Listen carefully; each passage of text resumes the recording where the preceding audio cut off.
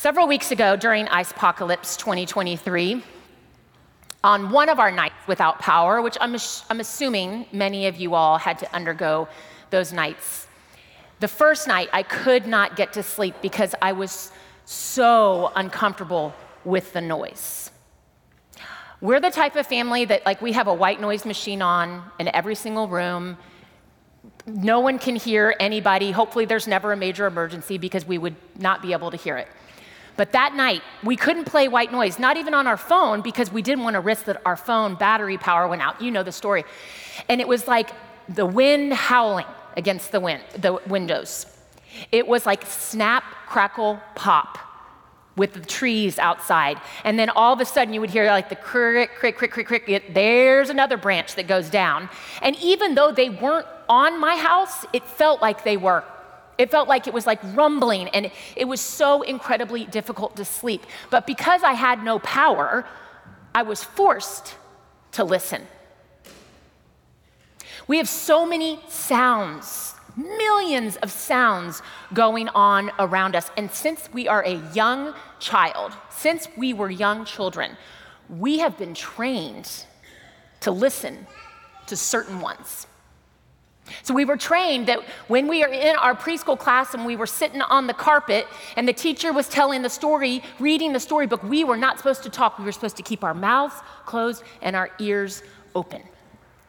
We have been trained that when we are in a very, very busy restaurant, even though there's so many noises going on, we can shut out all those other noises and we can have a conversation with the people at our table. We can have the radio on in our car and still be having a conversation.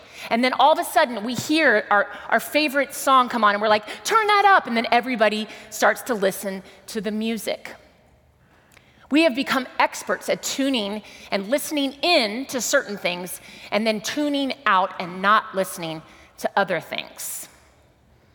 And so what we're going to do today is we're going to begin our Forming Faith series where we look at this act of listening because it really is something that we have been trained to do a certain way.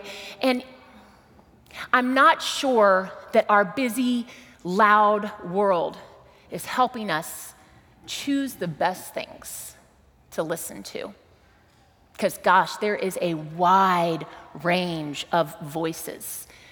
As the students were singing, "Make all things new, make a joyful noise," I just kept thinking about how they're getting these words written, hopefully, so deep in their hearts that when times are feeling down and when things are not feeling new, that they remember, they call to mind, that they listen to those words that have been written on their heart. So I want to ask us, do we listen for God?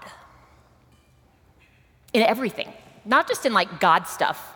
Things like, you come to church, you're supposed to be able to listen for God. But do we listen for God? Because I believe that that is God's primal language. In the beginning, God did not snap creation. God did not point creation. God did not clap God's hands for creation to come. What did God do? Spoke. God spoke. It was God's words. There's something about God's words. And we have this amazing gift of the Bible, but we also have this amazing gift of music, of Ted Lasso, even Taylor Swift, Willie Nelson. Hasn't God spoken to you through things in the world? And we need to believe that God is never going to tire of that. There's not going to be any area of our lives where God's like, nah, actually don't want to use that as an opportunity to speak. And so to help guide us in this practice of listening, we're going to look at this sweet tale about a young boy named Samuel. As we prepare to hear God's word, will you pray with me? Gracious and loving God, we thank you for this day. We thank you for all of the sounds that you have allowed us to hear this day in this space. And oh God, may we listen with attentive ears. We pray this in Christ's name, amen. Now this scripture comes from the book of 1 Samuel. It's towards the beginning, and this is about Samuel's calling. Now the boy Samuel was ministering to the Lord under Eli. The word of the Lord was rare in those days. Visions were not widespread. At that time, Eli, whose eyesight had begun to grow dim so that he could not see, he was lying down in his room, and the lamp of God had not yet gone out. And Samuel was lying down in the temple of the Lord, where the ark of God was. Then the Lord called, "Samuel, Samuel," and he said, "Here I am." And he ran to Eli and said, "Here I am, for you called me." But Eli said, "I did not call you. Lie down again." So he went and lay down. The Lord called again, "Samuel, Samuel." Samuel got up and went to Eli and said, "Here I am, for you called me." But Eli said, "I did not call, my son. Lie down again." Now Samuel did not yet know the Lord, and the word of the Lord had not yet been revealed to him. And the Lord called Samuel again, a third time. And so Samuel got up and went to Eli and said, "Here I am, for crying out loud, you called me." And Eli perceived that the Lord was calling the boy. Therefore Eli said to Samuel, "Go, lie down. And if he calls you, you shall say, 'Speak, Lord, for your servant is listening.'" So Samuel went and lay down in his place, and now the Lord came and stood there, calling as before, "Samuel, Samuel." And Samuel said, "Speak, for your servant is listening." This is the word of the Lord. Thanks be to God.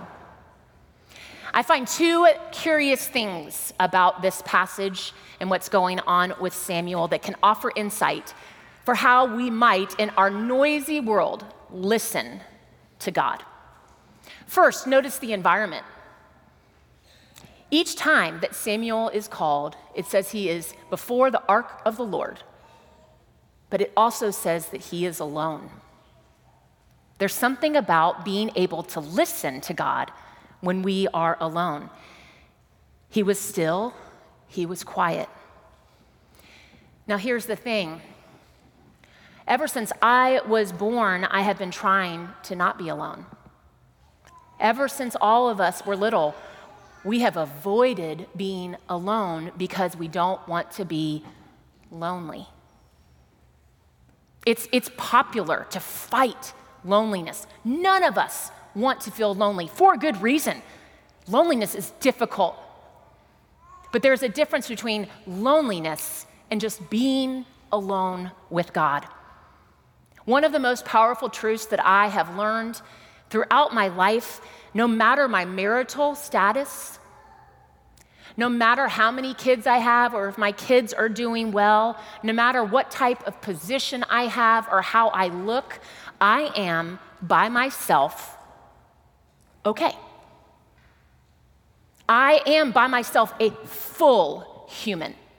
I do not have to have another human attached to me to make me more human. The only thing that completes any of us is God. I had a friend that told me Friday that some people are afraid to do inner work. They're afraid to be silent with their thoughts for fear of what will be discovered. But friends, we know that we serve a God where it says no condemnation for those that are in Christ Jesus. Whatever God speaks to us when we are alone, it would only be from a place of compassion and infinite love, only wanting to form us more into the godly people that God desires for us to be. The second thing I find curious is that when God begins to talk, Samuel listens in a certain way. Samuel doesn't interrupt God, finish God's sentence, or prepare a rebuttal as God is speaking. Do any of y'all have friends like this? Or maybe you are this? They don't let you finish a story without butting in, and then all of a sudden, they want to tell their story, and you didn't even get to finish yours. Or maybe you are this friend who wants to connect so badly with others. As soon as they finish their sentence, you are ready to respond so that they know, oh, she was really listening, or he was really listening. One of the ancient desert fathers, Nisteros, he was asked by a younger monk. He said, "What should I do about my tongue? For I cannot control it. I keep saying things that I regret later. What can I do?" And the old man said to him, "When you speak, do you find peace?" "No," the young monk replied. Nisteros said to him, "If you do not find peace, then why do you speak? Be silent. And when a conversation takes place, prefer to listen rather than to talk." Samuel was by himself. Samuel was alone with God, and then Samuel listened attentively. All of us know how to listen. We have been trained since we were young how to listen. And we choose dozens of times throughout the day who we listen to and how we should listen to them. And then we say, is that relevant? Hear this. When God speaks, it is always relevant to our lives. And so we need to practice listening to God, a God who has a lot to say to each of us.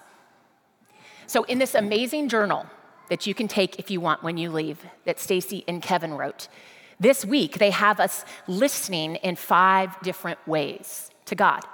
And it's not all God stuff, because God is everything. It doesn't have to be churchy. One day they want you to go listen in nature. You know, you can listen for God in literature. You can listen for God through other human beings. And God says to us, each of us, he says, "Listen, I am standing at the door, knocking. If you hear my voice and you open the door, I will come in and I will eat with you and you with me." May each of us practice listening for God, eager for God to form our faith, and also secure that whatever we hear would only be to form our faith into more loving, more godly, more kind humans. May it be so in my life and in yours. Let us pray. Gracious and loving God, we thank you for the way you speak to us through so many things. Oh Lord, help us to listen attentively to what you are saying. Help us to be okay with being alone and still and quiet. Amen.